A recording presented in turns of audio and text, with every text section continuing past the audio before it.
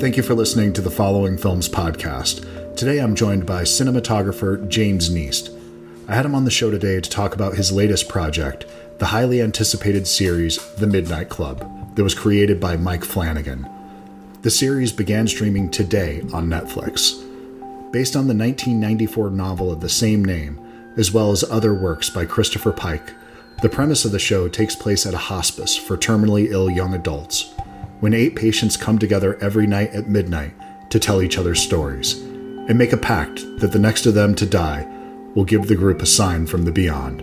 Kniest, as DP on the series, shot 5 episodes, and has a long history of collaborating with Flanagan, having the Midnight Club mark their 4th time working together. Previously, they've collaborated on the feature film Hush, the Netflix hit series The Haunting of Bly Manor, and Black Mass. I had a great time chatting with James, and I really enjoyed what I've seen of the series so far. Definitely make sure you check out the show on Netflix. I want to thank Bookman's for sponsoring the show today, and want to thank Fort Worth for letting me use the song at the end. Hope you enjoy the show. Thanks.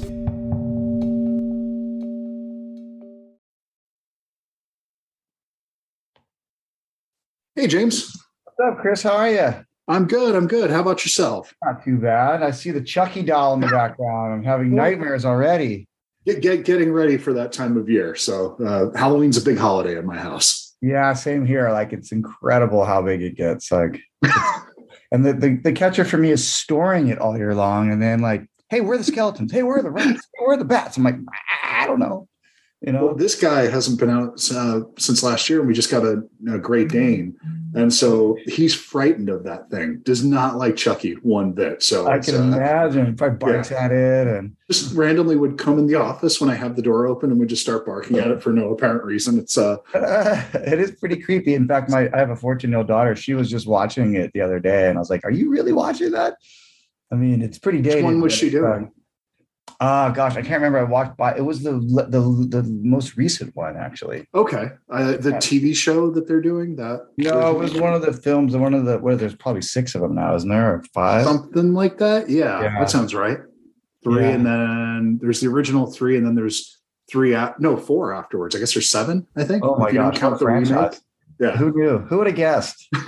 I certainly wouldn't have. And as they went on, they somehow got better. It's that, to me at least. Well, I think I've seen that happen a lot in our genre stuff, is that once it makes some money, they put more money towards it. It's like, it's not so much a one-off. I shot a movie called Annabelle. Yeah. Did it for I don't know. I want to say like 10 million or something. And oh my God. I think the next one was like 50 million was the budget, and as soon as they start making money, then they start putting more money into them, rightfully so. I mean, it's a viable. I can't believe that film was shot for only $10 million. It looked fantastic. I mean, you're doing period at that kind of scale, and everything you were pulling off in that film at a very, what would be a small budget for a studio picture like that, it was on 3,000 screens. Yeah, it did really well. I think it made like $256 million or something like that. I'm like, where's my check? Doesn't work that way, unfortunately. No, not for DPs, unfortunately. No, I know. But you've been involved in some of my favorite genre work of the last 10, 15 years. Cool. Yeah. So stuff that I think specifically the stuff you've done with Mike Flanagan falls under this category of I just stopped trying to prejudge his material. Right. Yeah. And I think that probably happened with Hush, where it's just a home invasion movie. Okay, I know what that's going to be. I get that. I've seen that before. It's fine. And then just knocks it out of the park in a way that it shouldn't work. The Ouija movie should not work the way it does. Taking The Haunting, both those series, they're wonderful. Midnight Mass, the boat sequence is probably, I think, one of the best moments in television of the last 10 years. And that says a lot. To me, that was an Emmy worthy performance in that particular scene. Kind of got snubbed at the Emmys, but Mike he brings a real cerebral approach to it all. And, I think he's just super smart and pretty creative, and he digs his heels in. Like, he fights for what he wants, and like Hush, we did that for, I think it was under $1 million. It was very small, very intimate. It was my first project with him. I had done The Bye Bye Man with his producer, Trevor Macy. And We did that in 18 days in the woods in Alabama with like one set. Super. And Kate Siegel, she carried the whole thing. I mean, she did all her own stunts. By the time we were finished, she was black and blue. But it was a really cool family film, like in terms of the process. It was really tight, small crew, and we had a really good time. We shot all nights. I think there's only one day scene in it. We started that day at 6 p.m. and the rest was all nights. And we fought the sun coming up a lot, but it was a really good experience actually. And it kind of launched Mike. I mean, they started taking him seriously from that movie on, especially Netflix. Oh yeah, the Stephen King adaptations that he's done. Again, it's just that like Gerald's Game. If you've read that book, that's an unadaptable book, and yet he found a way into the material. He actually did an amazing job. Doctor Sleep, same kind of thing. I know he's probably not the type that would say it, but I feel like that's one of the rare examples where it's a film that made me appreciate a book more that I didn't really care for in the first place. That I was kind of middling on it, and it gave me a new insight to the book that I didn't have before. Yeah, Stephen King's an interesting cat, because he kind of handpicks the directors to the movie versions of his books, and it's been interesting to see him have other relationship with other directors and how those, like Doctor Sleep didn't do that great at the box office, but I think it was pretty well critically acclaimed, and it's funny, like especially post COVID, like what is the formula for making money, and I'm constantly blown away by the genre fans and how supportive they are. I mean, both critically and financially. And it's funny because everyone always talks about, oh, like this is a new thing, horror movies. And I've looked back, I'm like, oh, not really. They just start calling him that. I mean, Hitchcock, I grew up watching, oh my gosh, my brain just left me. What was the TV show, with, Twilight Zone. Twilight Zone, yeah. Twilight Zone. Sure. Those are my 6-year-old just started watching it. He's interested in it now. Those would be considered genre movies. I mean, for sure, would be considered a genre movie. Talk about a monster, it's a monster movie. And so now it's funny to hear all these people talk about, oh, it's a new thing. And it's not really, it's just, we put a label on it now. I feel like we're finally past the point where they're calling it elevated horror, which is something that always really bothered me. It's just, oh, you're giving it a name to give an excuse for this thing that you like, that you've always put on the side, and you've said no, that's kind of, this is exploitative, it's garbage, kind of, this is trashy stuff, we don't take this seriously. Then if I wanted to start taking this seriously, I had to give it a different name, and it's no, I mean, there's so many different shapes that horror comes in, and really if you're looking at something like the Babadook and you need to give it a different name to be comfortable with it, okay, but it's still just a horror movie at the end of the day. And I mean, look at the literature throughout history, of course. In the Bible alone. Yeah, for sure. But with Midnight Mass, this is something that is, I feel like it's both at the same time, not for me, but completely for me at the same time, where it's just this thing that I'm 46 years old. So this cultural references of this show are completely where I land. Right. But it's something, this kind of Are You Afraid of the Dark-esque storytelling thing that I never really, that wasn't a show that connected with me when I was a kid, but there's a way in here, and connecting that to the importance of storytelling. I know I got the screeners yesterday, so I've only been able to watch the first 2 episodes, but it feels like it's built towards this idea of just culturally and the way that we've evolved and how much that is tied to our storytelling and how important that is to the human experience. And I think that's a really smart take on this. Well, that's exactly what, so the B stories that these kids talked about and told in the Midnight Club, that's exactly how we discussed and approached it, was like, what material would these young adults draw from in the 1990s to help, explain their stories or visualize their stories. And a lot of it was just iconic movies from, the 80s and the 90s mostly. And, we referenced a lot of that stuff. A little bit in tone and style, a lot of it in aspect ratio, surprisingly enough. Explain, how so? Well, we just kind of wanted to really define some of the inspirations, and in there you start to look at different movies and they all have different aspect ratios. Mm-hmm. And some of them are period. That's what was the norm with the technology.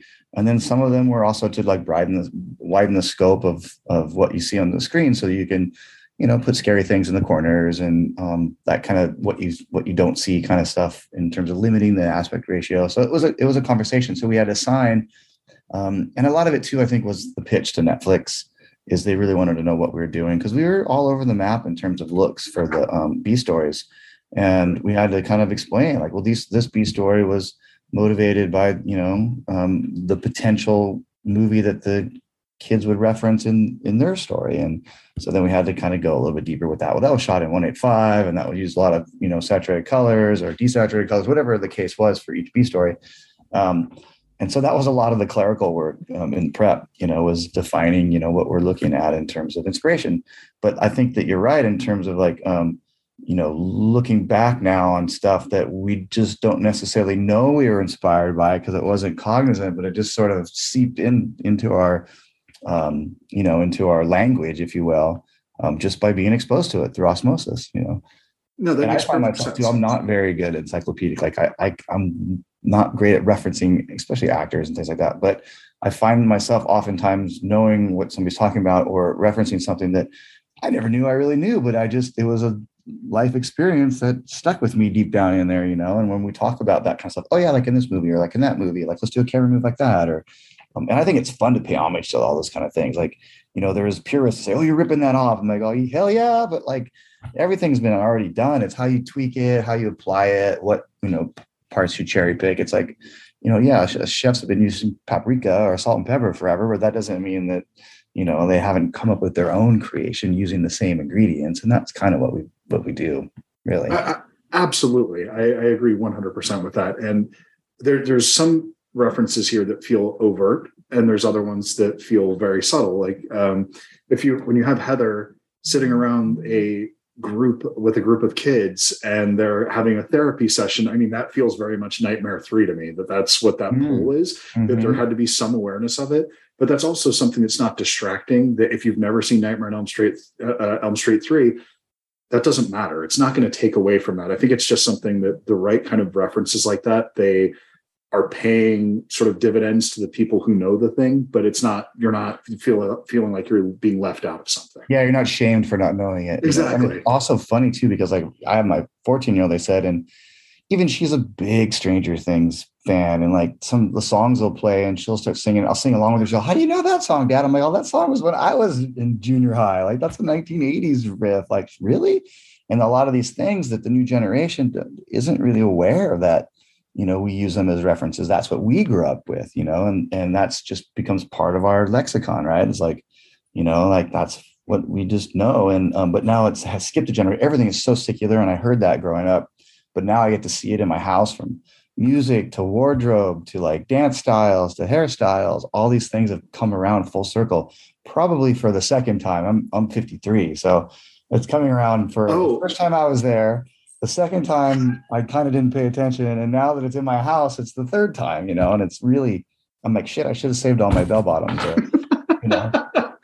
There's things that I never thought I would see come back. It just does that. When I saw people wearing fanny packs again and the mullet's back now and these kinds of things, I'm like, I'm done. The A's were pretty bad. It was bad the first time around. And that was something that I'm whatever. It's fine. They want to grab onto that. That's great. Good for them. But I'm not getting back on that train again. I mean, we didn't know any better. They should know better. Like somebody already told us that is, terrible. Like for me, like I go to buy clothes and all the shorts are super short again. And I'm like, that was great when I was 19, but I can't wear those things. But that's all there is out there. It's funny. They don't. Very, very funny. We're totally digressing here, but like, no, it's fine. I wanted to create like a men's line for like men that drink beer and eat ice cream, and like, I want to kind of hide it, but it's not out there. Well, it's like, apparently cargo shorts are back again. So who the hell knows at this point? If you just stay exactly who you are, eventually it'll come back around for you. That's the only lesson to that. They can save a lot of money too. Exactly. I know. I mean, just stay comfortable. Just getting used to skinny jeans, and now it's all back to like the baggy stuff from the 90s. Oh God. I don't think I'm getting a pair of Jinkos again. That's not happening. God, no. Where are you? Where do you live? I'm in Tucson, Arizona. Oh, okay, cool. And has that a COVID thing that you kind of work out of your house now? Or is that always how you are? Yeah, that's been the last 3 years. I've been working remotely, and it looks like that's what I'll be doing from here on out. That's just going to be the new norm at this point. Right. That the office is gone. So there's the upside is all the stolen time with my family, and then the Sure. downside is just the time that I would use to commute to work. I need to rebuild that back into my schedule. I was good at that at the Mm. beginning of the pandemic, just going out, taking a walk in the morning and taking one in the afternoon. Oh, you But mean like for mental, like just you're yeah, driving into the just office and you're in your own space and you can kind of decompress or whatever. for both sides. When I have a day at work, if I'm, you need a day, you need time to get your head around it before you are talking to your family. And, you're getting the kids ready, doing everything in the morning, getting ready into that day. And it was good to have separation between that time and starting your work day. So Yeah. it's learning how to segment all those different pieces. It's just need to be more aware of it. Yeah. And the transition, like you don't go from making breakfast to go sit down right into a meeting Exactly. and you don't get to center yourself. And that's really interesting. Yeah. I know All I'm those guilty of kinds of that when I things. do a job like out of town, and even if it's a commercial, something like that, I'll usually stay an extra day and just like, turn on the air conditioner, pull the sheets up, close the blackout curtains, and just have a little bit. Cause otherwise I come home, it's like, honey, honey, honey, daddy, daddy, daddy, daddy. And like, I'm exhausted from the job and like nobody is good there. If I take a little bit of my own moment and then I can hit the ground running at home. So it's really interesting to hear somebody else say that, especially in the application of working from home. Like that's, Well, it's literally exactly what you're talking about when I have to travel for work and I'm coming back and you have that moment that you're talking about. That's you could catch a red eye home. There's that one last flight that you get. You could be home. You could be in your own bed. But what good are you doing at exactly. that point? What are you bringing home? The dogs are going nuts at 1:30 in the morning. Yeah. Everybody's woken up. You've disturbed everybody. Or you actually just sleep in, take a reasonable flight at a good time, and I think everybody's much happier when you do that. Can you write me a note for that, by the way, so that I have it in my, If you'll reciprocate it and send it so I can show deal. it to my wife, then Absolutely. okay, perfect. And so to kind of bring it back, something you were touching upon, the multiple looks of this, and again, just only getting through 2 episodes, but there's these in the second episode, the number of palettes that you have here that you're playing with. There's kind of the way that you shoot the house when they're all there, and then there's also the sequences that are these kind of nightmare when there's this presence around them that's in that reality. Then there's the storytelling element of it, and even within all of those there's different styles. So I mean, there's in that one episode there's the sepia tone background that's a nightmare sequence. There's these things that are very realistic that are playing in shadows, and then you have the two Danas sequence, which is I felt like that could have been its own film. That thing is amazing. So yeah, so it was really a lot of fun for me. Variety is the spice of life, and like I always feel very fortunate with these anthologies. I seem to be able to get on, and even Haunting of Bly Manor, I had a black and white episode. We had different locations, so there was a lot of variety there as well. I just finished American Horror Stories. That was anthology. So every episode's different. For me, I feel very fortunate to be able to do that because it keeps it fresh. You're not matching stuff to continuity that you might have shot months ago, which can be, tedious and somewhat challenging, like the seasons change and now there's leaves on the trees and there wasn't, and just all kinds of little details that you don't think about with continuity that make it really hard to keep it, consistent throughout a whole season. So it was really fun to have all these different looks. We did a lot through lighting and a lot through lensing. Like I carried different lenses for and set the tone for the other cinematographers, Michael Fimignori and then Corey Robson, who I've worked with a bunch. And the idea was that we would keep it fairly consistent lensing for the A story, and that's the story of the young people, in the hospice convalescing, or I guess they're convalescing. They're sort of waiting to die in a certain sense.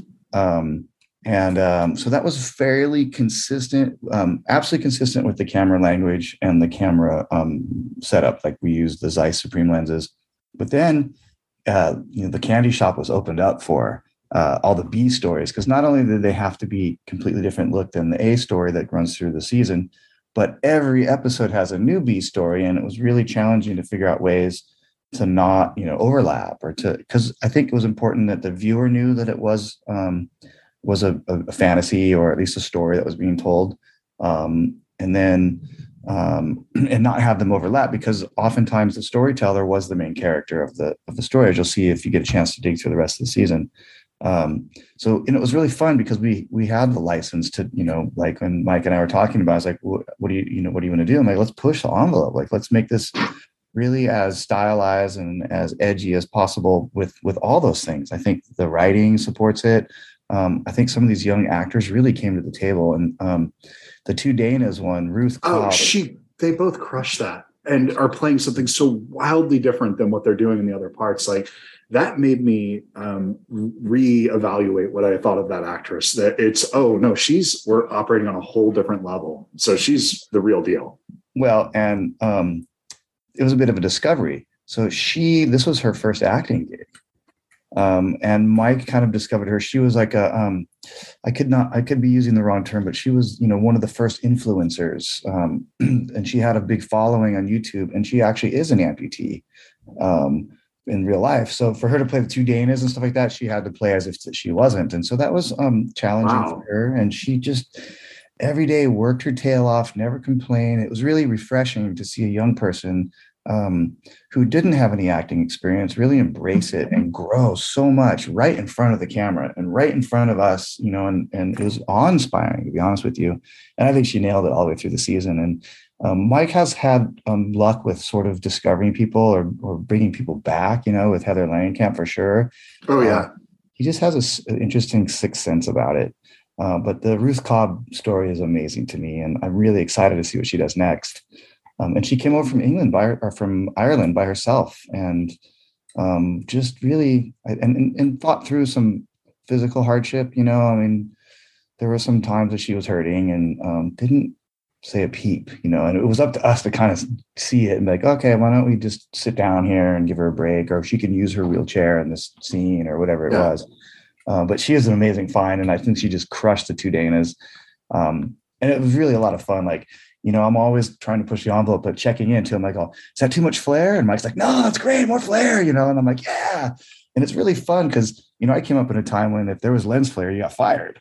And nowadays we're just trying to make lens flares and trying to, excuse my French, fuck it up as much as we can. Yeah. Because we're all using pretty much the same camera sensors. We used to use different film stocks and process it differently. And now everything is sort of along the same line. So as much as we can put our own stamp on it or change it, and we do that a lot with using older glass with character and shining lights down on them. I carry a flashlight with me on set all the time, and I'm just like trying to like get something going, and always hoping the editor uses that part too. I'm like, use that fire part, and so it was a lot of fun, really trying to make these episodes all look completely different, and I think we got there for sure. I agree 100%. And it's something that if you're watching it, you're not thinking about it in that sense, though. It's not something that's drawing attention to itself, because it's something that's absolutely supporting what's going on in that moment. It's not, here's a camera move, here's a style we're doing it for the sake of style. It does feel like it is furthering the narrative every time. And, even something when you get there's this amazing thing that the show that has a moment right at the end of the two Dana story, when that comes out and they have the, kind of the end of the story, and one of the people responds to it like, oh my God, you were just telling us more about yourself and this thing, and we know you so much better. And as an audience member, that's what you're thinking. And then the show kind of sticks the middle finger back at the audience for having that revelation about it and for getting it right there. And it's just this little kind of nod in a moment that it floored me, man. I was so happy with that moment. It's so good to hear, because not many people have seen the show that yet. So, they've held it back for releasing it for almost a year since we finished. Oh, wow. So it's really good to hear just people's reaction to it, and also it kind of jogs my memory too. It's like, oh yeah, because I haven't seen it in quite some time. And, putting all those pieces together. And I also think that sometimes shows and movies are like wine or cheese. Like, the more it sits and the more that you kind of get distance from it, you can have a way more objective perspective on it, then it's like, oh yeah, I saw that yesterday. Yeah, it's okay, it's cool. And then, oh, I see something in the background I hate. where like if I don't see it for a while, I watch it, I don't even see that thing in the background anymore, and I'm more engrossed in the story. And I like it when that happens to me as a viewer. Like it's hard because I oftentimes watch things from a technical standpoint, and Of course. I've gotten better as I've gotten older, where I try to watch it once for the entertainment and then go back and watch, even if it's a reference thing, because like we were talking about earlier, people are always referencing stuff like, like that shot in this. And of course I'm like, oh yeah, yeah. And then I'm like, what shot is what is that? Like I got to look it up. And it's hard to watch stuff sometimes without looking at the technical part. So I really try to train myself to do that and then go to enjoy it and then go back and pick it apart. Well, and that's why I'm glad that I only made it 2 episodes in before speaking to you, because I actually want to take my time with this one.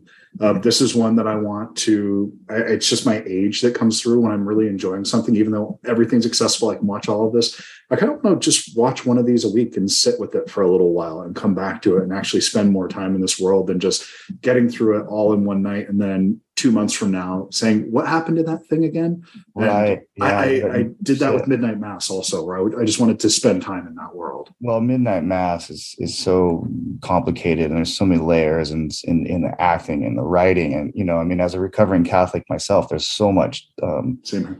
Yeah, so much subtext and so much meaning and so much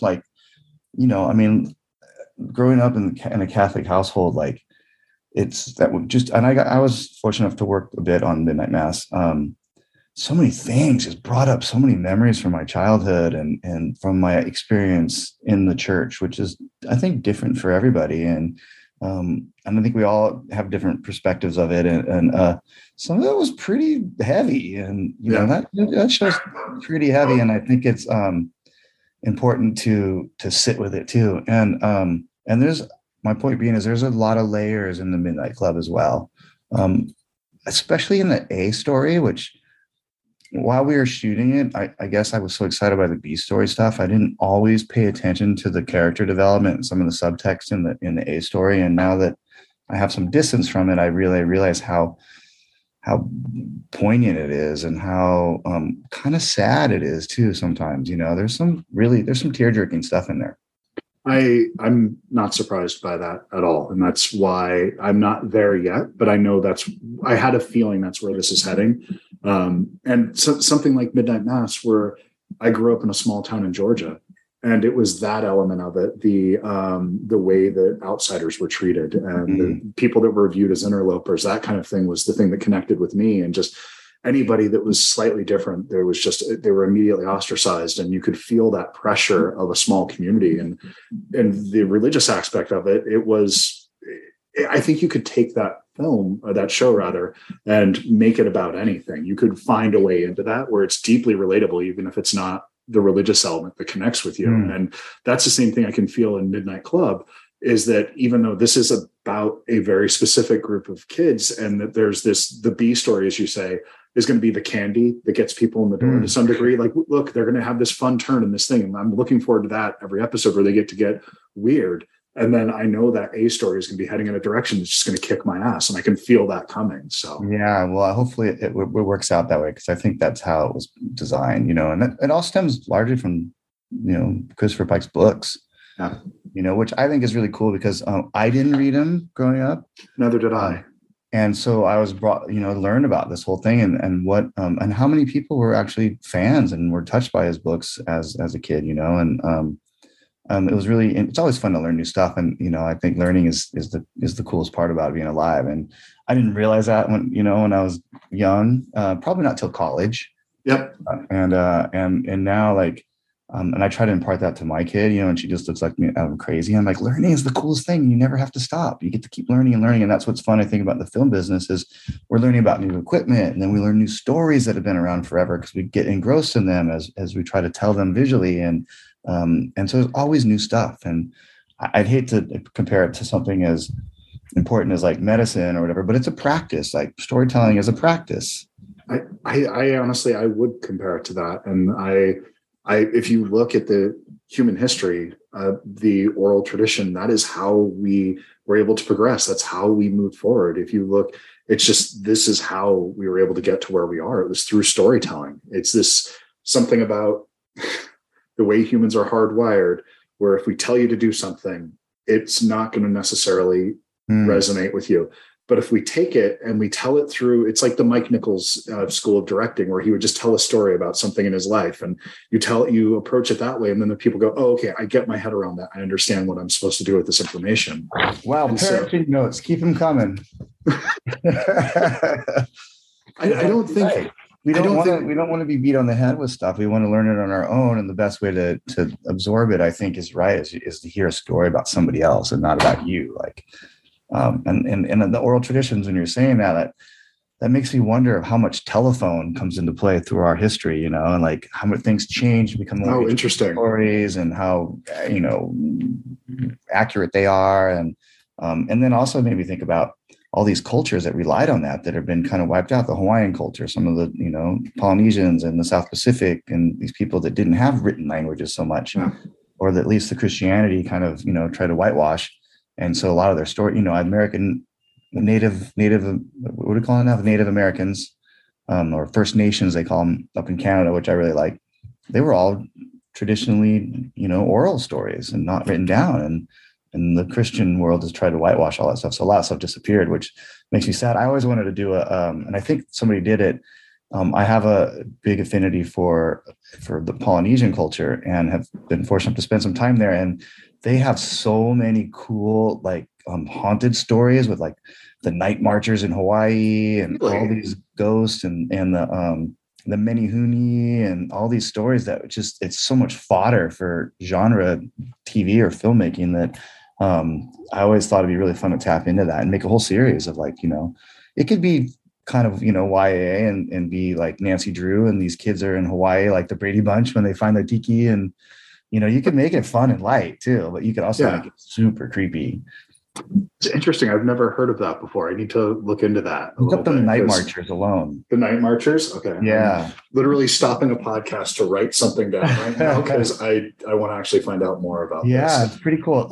So like there used to be these guards that would walk the island and protect it during King Kamehameha's era. And people have built houses in those paths now. So there's all kinds of stories. And I have close friends that have related the story too. They'll wake up in the middle of the night and there's like a big giant Hawaiian warrior sitting on their chest and they can't breathe. And it's been documented a lot. So it's really interesting. Look into it. It's really fun. I will. I love that. But it's the idea of what you're talking about. It's that Joseph Campbell thing, where all these stories from all these different cultures, they're all getting to this innate human thing that we have. There's all these similarities that we have. We're telling all these very similar stories, and we have this different lore. But the thing that you boil it down to, that kernel of truth, essence of these stories are very similar. And there's just something really remarkable about that. And it makes, when you find out these other stories and you find out it's very similar to a story that you have in Christianity and Hinduism and Buddhism. And it's just, there's a universal thing that we see all these differences, but really what we should be seeing are these similarities between each other. And that goes through the storytelling. Yeah. Well, I think just in life, that would make us more apt to bond and to support one another and really, exemplify that we aren't that different, really. And it makes me want to ask you, like, what do you think those similarities are? Like, is it, fear of the unknown? Is it fear of inside your own head? All those things? Like what? The two big fears I think that we all have, if I, just kind of going off the cuff here, it's that something could come into the things that you value, that there's something from the outside world that could cause you harm, be it nature, your fellow man, whatever it is. There's something that could harm your family, the things that you're there to protect, your tribe, your community, your country, your world. And so when it's on a very personal, small level, I think the fear is more it's closer for people. And when it starts to get up to that community, city, state, country level, it gets more abstract. And we don't see the commonality, we just see the fear.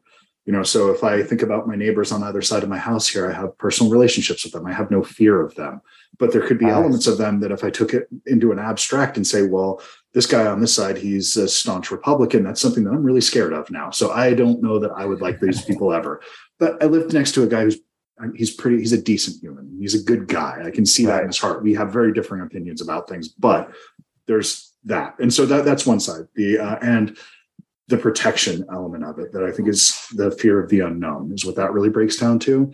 And then I think the fear of the known is also something that's universal, where it's the world, for whatever reason, isn't what it appears to be. The children that you have, there's something going on inside them that you don't see, that your love is blinding you, and you don't see that the call is coming from inside the house thing, that it's your spouse, that it's those things. I think that it's the external and the internal, that your own mind is turning on itself. I guess. Yeah, I would have to say, what do you think?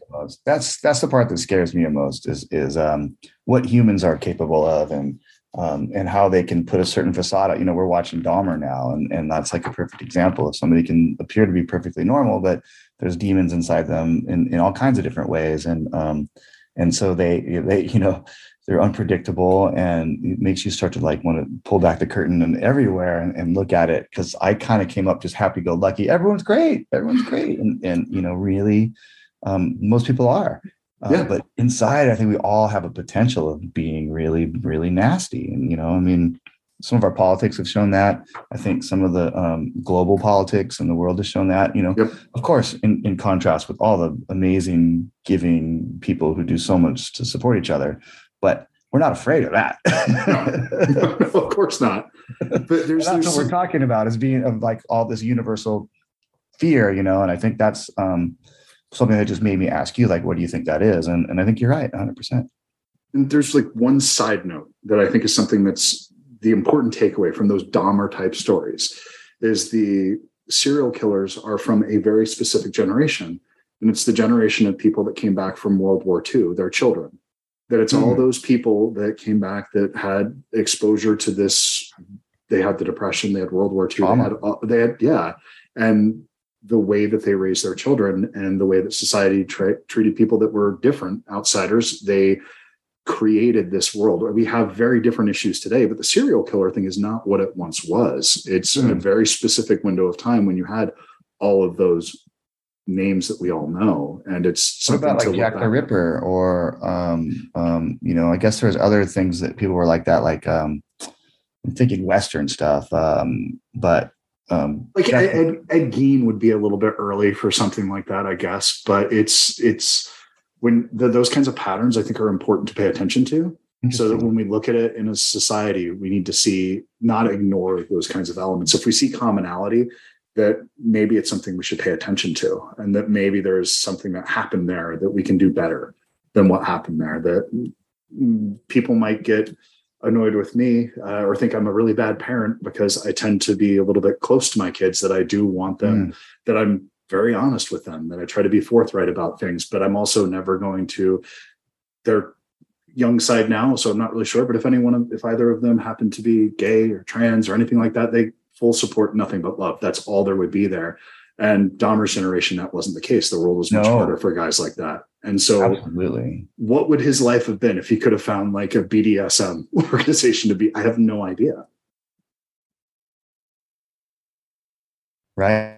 Outlet for that, or for self-discovery, instead of them trying to suppress it and fight internally. And it's interesting. I mean, as a parent, like being a parent has changed me so much. And I find myself always thinking about, and maybe over analyzing my kid, and, just because I want to make sure, like you said, I don't miss any of those markers. I don't miss any, sign that there's something amiss. I'm not thinking she'd be a serial killer, but something of unhappiness that she could carry the rest of her life, because that's stuff that we're learning now, that, people carry trauma for a long time and they never get over. And I think there's a huge push for awareness and healing and all that kind of things. And I see it happening more and more. I mean, maybe it's because of Instagram, and it might be the algorithm that I look at, but no, it's all of the social media element. That's something neither one of us had to deal with. Growing up, when you were in middle school, high school, college, if you had a situation that you didn't like, home was a sanctuary that you could come into, hopefully, if you had a supporting, loving home, and you could not pay attention to all the shit that you would hear at school. Now it's there, it's in your face. It's either direct or it's on your phone. And that's just a whole different level of stress that I can't even imagine. No, and they're finding that people are addicted to it. Like they have to get that dopamine rush by looking at all this stuff and looking at the information. And I think that's we're totally sidetracking. Sorry, we're way off, man. I'm fine with it though, because it all is really it's what fuels a lot of these genre stories, right? Is some of these things that we initially started talking about was fear and where it comes from and how it affects us all. And ultimately, I think that's what filmmakers are trying to tap into when they're making genre material. So I guess it really isn't that far off in terms of the conversation. No, it's there. Yeah. You tied that together nicely. Well done. But I'm so excited for people to start seeing this. I want to hear the conversations that are inspired by Midnight Club, because I think that you guys have done something really special again. I shouldn't be surprised by it, but I'm continually surprised by it. And you guys have a lifetime pass with me. Anything you're working on, I'm on board. So I love to hear that. No, and it was really fun to work on too, and working with Mike and his camp. It's super creative, it's demanding to say the least. But it's interesting because his material is also is always really different. And I think people easily find a recipe for success and they stay in that lane. But I don't see that way working with Mike and his producing team. They're all over the map in terms of inspiring stories, and the execution of them are always, top notch. And so it's great to be part of that stuff. And, I'm still amazed at the traction that Hush gets. A friend of mine, I just saw, they posted on Twitter, they were rewatching it for the fourth time. So there's so much content. The fact that anybody wants to rewatch anything is amazing. And right? you've done, that's a classic one. I honestly think that's one that people rare to make a mark in stream. Today's episode of the Following Films podcast is brought to you by Bookman's. So earlier today, when I went into Bookman's, I was thinking about the conversation I was having earlier today, and I just wanted to check out a movie that maybe was a genre film, but had a little bit more on its mind. Something that was a horror film, maybe something that had a political or social commentary underneath it. And when I walked into Bookman's, I happened to come across the 4K edition of Candyman, the one that Scream Factory put out earlier this year, and it's a phenomenal set. I'm really looking forward to watching it tonight. But today I'm joined by my son, Jacob, who had some questions about Candyman, the movie. When he was looking at the Blu-ray cover, he had some questions. So let's kind of go through those right now. So Jacob, come here. Yes. What is your first question about this Candyman? What happens if you say his name 5 times? That's a good question, because on the bottom of the Blu-ray case it says, "We dare you to say his name 5 times." So if you look in a mirror in the movie and you say Candyman 5 times, Candyman will appear. He'll come there. And he'll kill. Oh, well, wow. I didn't tell you that, but yeah, that's what would happen. Because this is make-believe. It's not a real thing that happens. This is just a story. It's just pretend. Good. So Candyman shows up in the room and then lights out. So do you have any other questions about the Blu-ray case here that you're looking at? Why is there a bee right there? Okay, that's a good question. So the bee is there because Candyman, what do you think? Well, if you were going to watch this movie, if you had to think, why would there be a bee there? What do you think is going on in this picture? I think a bee affected him. That's right. He was bitten by bees. That's right. Yep. That's why there's a bee there, because the Candyman was bitten by bees. And means he would kill the bees that did that? Well, no, not necessarily. But so do you have any other questions about this on here? Why is he in the eye? Oh, that's Candyman. That's just a reflection. So this eyeball right here, it represents, there's a woman who's looking in the mirror, and then she can see Candyman in the mirror also. So I think that's what that's trying to portray. So I have a question for you about this movie. Do you think this is a movie that a kid should watch? No. Is this a movie that you ever think you'll watch? When you're a grown-up, do you ever want to see Candyman? Yes. When you're a grown-up? Okay, cool. As long as it's not too horrifying. It's not that bad. It's a lot of fun. Mom loves this movie. I love this movie, so we're going to probably watch this later tonight. But how do you know all this stuff? How do I know all this about it? Well, because I like movies a lot, and that's why I have a movie podcast, so that I can talk about movies. And why do you actually know all about what's in this movie? Because I've seen it a bunch of times. Oh.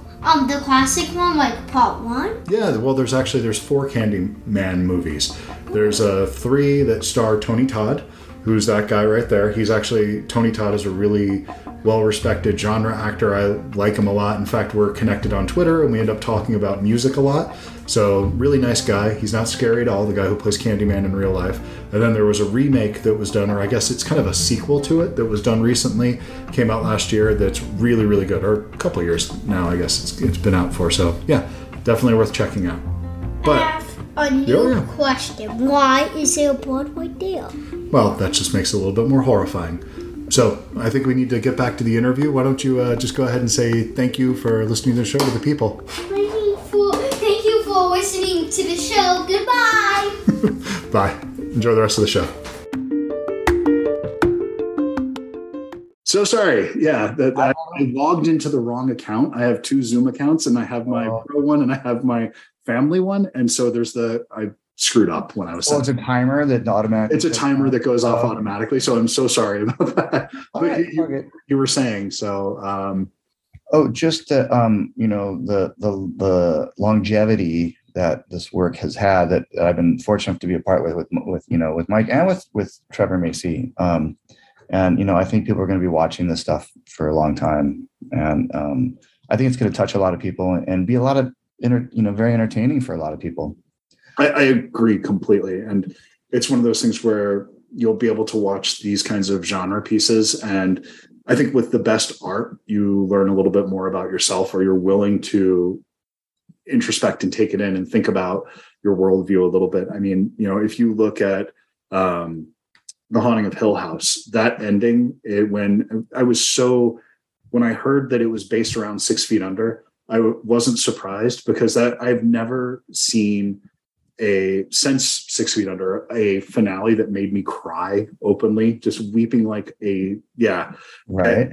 I've never had that before. And I've never had that in the middle of something that had that many scares, that I'm looking at that imagery and I'm just weeping while I'm seeing it. It killed me. And so, yeah, I'm on board for life. That's interesting. It's now I'm thinking about 6 Feet Under, and I actually just shot a really small movie in that house that they used. Wow! In the mortuary home, or they used the exterior for it, and we actually did the thing in Los Angeles. What was the name of the brood? I can't remember the name of that family. I feel like I should know that. I watched that whole damn series, and now I can't remember it. It's been a few years. It's been a minute. I was watching that one as it was happening. So right. No, that's interesting, and it was a really challenging experience. And it was sort of one of those kind of situations where you got a lot of rope to do whatever you wanted to do, as long as it worked and as long as it was planned and executed properly. Episodics are interesting. It's not like a feature. You're pretty much driven by the clock and by the schedule and the days. And so you're trying to make some really cool stuff, but you also have to be cognizant of the time it takes. So it's about planning, making good decisions, and executing as precisely as you can. And always things present themselves, whether it's weather, whether it's an actor. Sometimes I find that actors want to put their own spin on things. Of course. And so that's time consuming to discuss and change. It's one of the lessons I learned a while back was, we would plan something. I'd lay 100 feet of dolly track. The actor's going to walk here and go up to the window, and the actor comes, they rehearse. They go, my character would never do that. And so I've kind of learned to just wait a little bit, see what unfolds, see what other people's inspirations are, and collectively make a decision on how to move forward. And that has saved a lot of time, a lot of heartache for me. It's an interesting position to be in, because as a cinematographer nowadays, a lot of the job is management. You come up with a concept well before you're shooting, for the most part. And then it's managing those ideas and managing the approach and the schedule and the equipment and the crew. I came up through all kinds of different departments. And I can remember cinematographers walking off and smoking a cigarette and be like, man, the light's not right, and that just doesn't work anymore.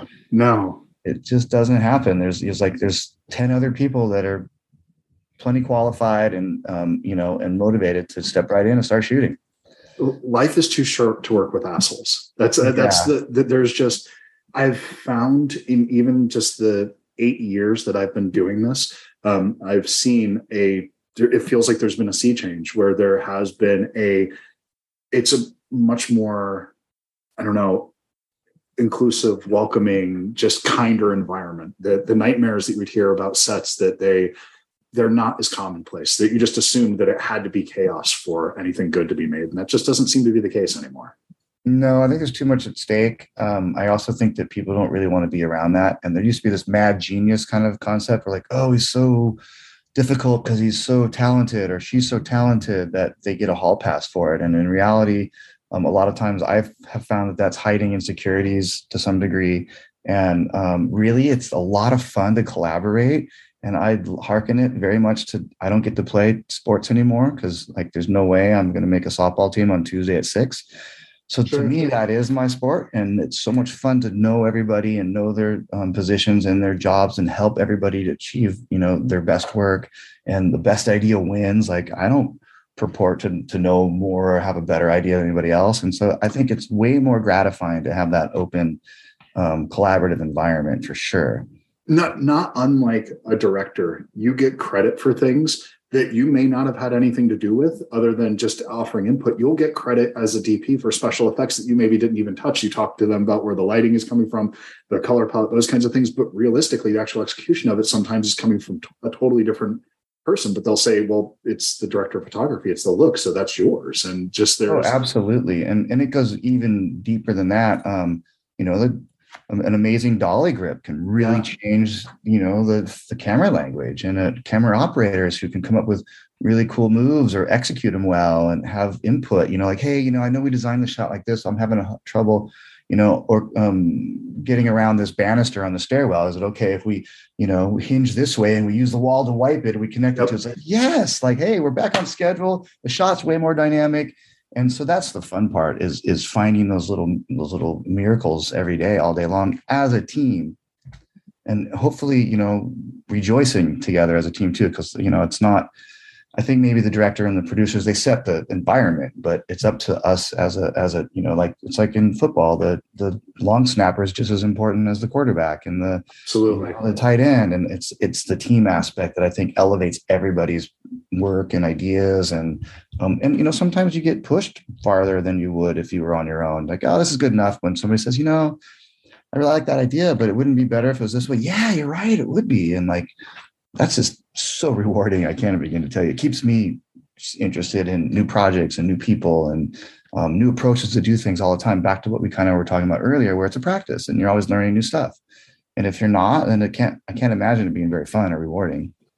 Well, and there's these new jobs that keep popping up with their importance. If you look back 40 years ago, it was a steady cam operator. It was just somebody that could actually carry the equipment and move around with it and had the basic knowledge of how to use the equipment. Then it became people that could do it with style, and the people that were able to execute it and bring something of their own visual language to it.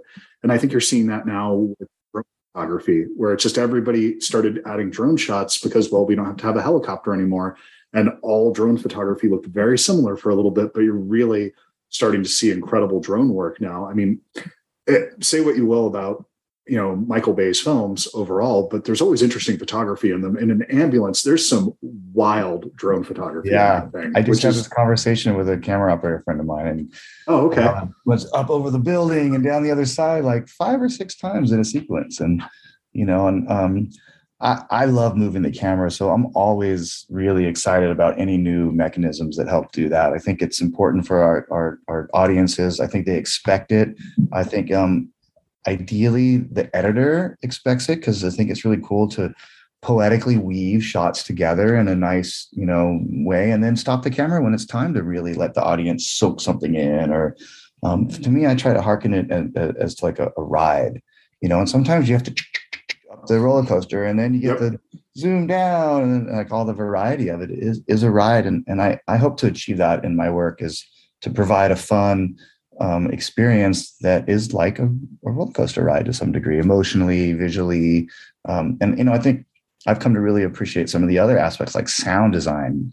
I didn't always appreciate it. So important. I'm all about the pictures. Get the boom out of the shot. Now it's like, hey. Well, okay, you can get the boom out of the shot. That's probably a good. Well, but I could also help design shots and camera angles that allows the sound department to get the best sound possible, because you can watch, you could watch them right on cue. No, you could watch Yeah, we were listening. Watch a movie that's not shot that well if the sound's good, but you really can't watch a movie that's shot beautifully if the sound is terrible. And so, like, I'm, again, always hopefully learning and working together as a team so that everybody's work is elevated and you achieve something great. And that's something that, so moving the camera is what we're talking about. Yeah, it's amazing now what's available. And especially with COVID, I think that really brought a lot of things to the table where people wanted as few people on set as possible. So a lot of things were dollies with a remote head, cranes with a remote head, where you have a dolly grip in there, but you don't have a camera assistant. You don't have a camera operator. You don't have this. You just have one guy on set with the actors pushing the camera around, and now it's remotely operated. And the gimbal technology is incredible out there. It's nuts, and I find it really, really fascinating to see how things are continually evolving. And the lighting now, I talk to people a lot about, we use gels and scrims.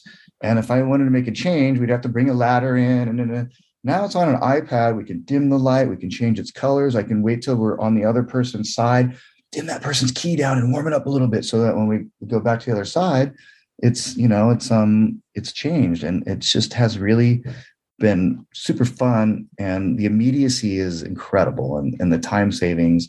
And I think that the palette has grown so much because now we're dealing with a color wheel that has, every color in the rainbow readily accessible to you. You don't have to pick a gel. Well, we only have this blue and we don't have that blue. And it's really a fun time to be a filmmaker, I think.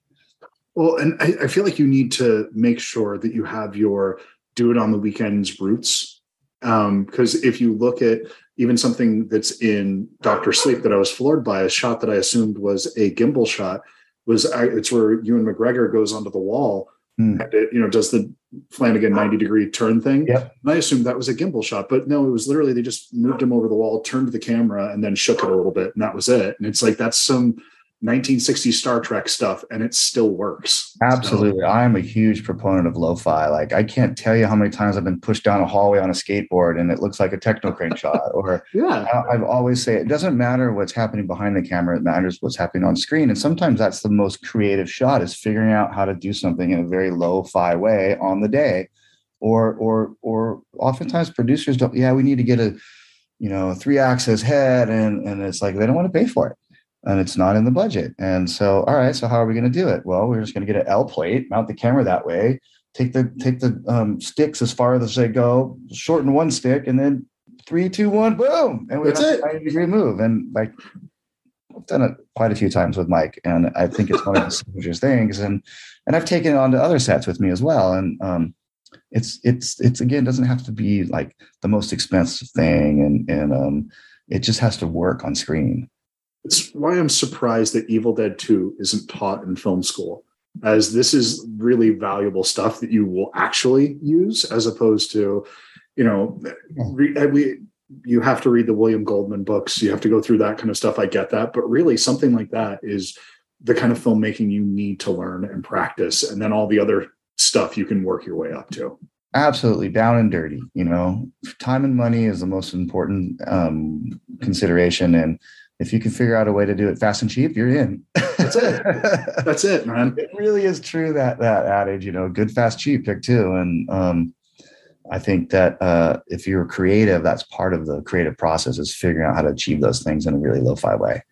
Well, yeah, it's fun. I'm so excited for whatever you got coming up next, because looking through your IMDb, it's just going through some of my favorite things that I've seen in the last 15 years, as I was saying. And I hope I get to chat with you again, because I could do this for hours with you, just going through your work. So you've done some great stuff. So thank you. I appreciate it. Yeah. I'm hoping for a romantic comedy. No, I'm totally kidding. Why not? No, I'm kind of like, if I could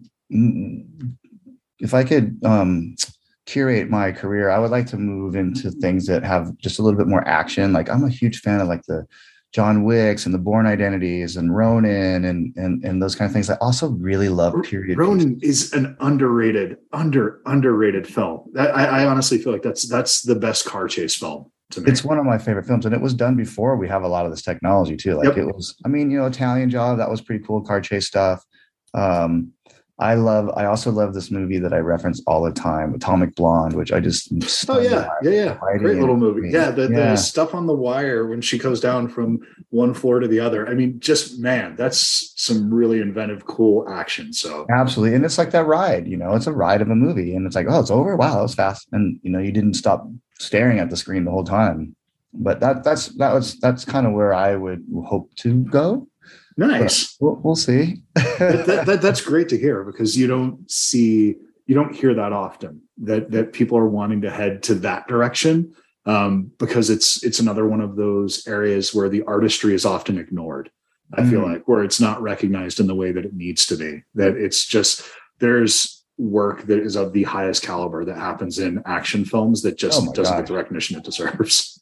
The planning, and now with safety being super paramount in terms of everything, and what it takes as a team to plan and choreograph and orchestrate that stuff is, some of the stunt coordinators, you'll see a lot of like stunt coordinators become directors, because it takes a really, really innate knowledge and experience to know how to shape those scenes in tiny pieces, because you can't do the whole thing all in one thing. So it's definitely, parts is parts. And you kind of have to pre-visualize those and understand what works and what doesn't with the camera in concert with the stunt people and the actors, and what you can double with somebody, what you can't, and how to shoot all that with continuity. Like it's a matrix for sure. Oh yeah. And I'll just kind of leave it on this, because I think it's something that just always sticks with me.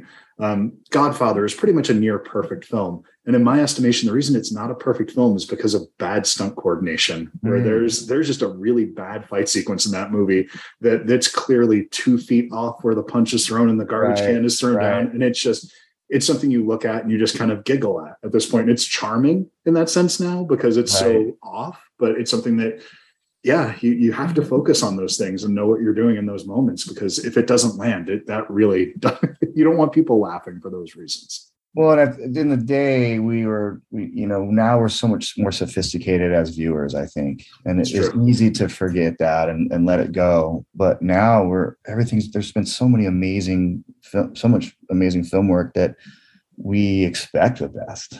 It's really hard to see past some of those things now. Well, they knew how to make a punch look like it was landing prior to that. For sure. That's the mid 70s. So this isn't the great. The Sergio Leone films alone would prove that, Absolutely. Yeah. I mean, you look at the weight that something like you were mentioning Ronin, but if you go back to like the French Connection, which is around that same time, that stuff all works. So I mean, 100%. So no, absolutely. Yeah. Well, awesome. I got at least 20 more years of this. I'm looking forward to it. Good. So do I. So I'm hoping we get to cross paths again, James. I hope so too. Thank you very much for your time. Thank you for taking the time, man. I really do appreciate it. Anytime. And if you ever need to follow up with anything, please feel free. I'm happy to send you my email address or whatever. Don't do that, because I'll take you up on that. And I will ask random questions that I will be watching this and be like, wait a minute. How did this happen? So, I love it. I love it. What's your email address? I'll send you an email. Time enough to figure you out. Time enough to write this down. Wish me luck, give me hope.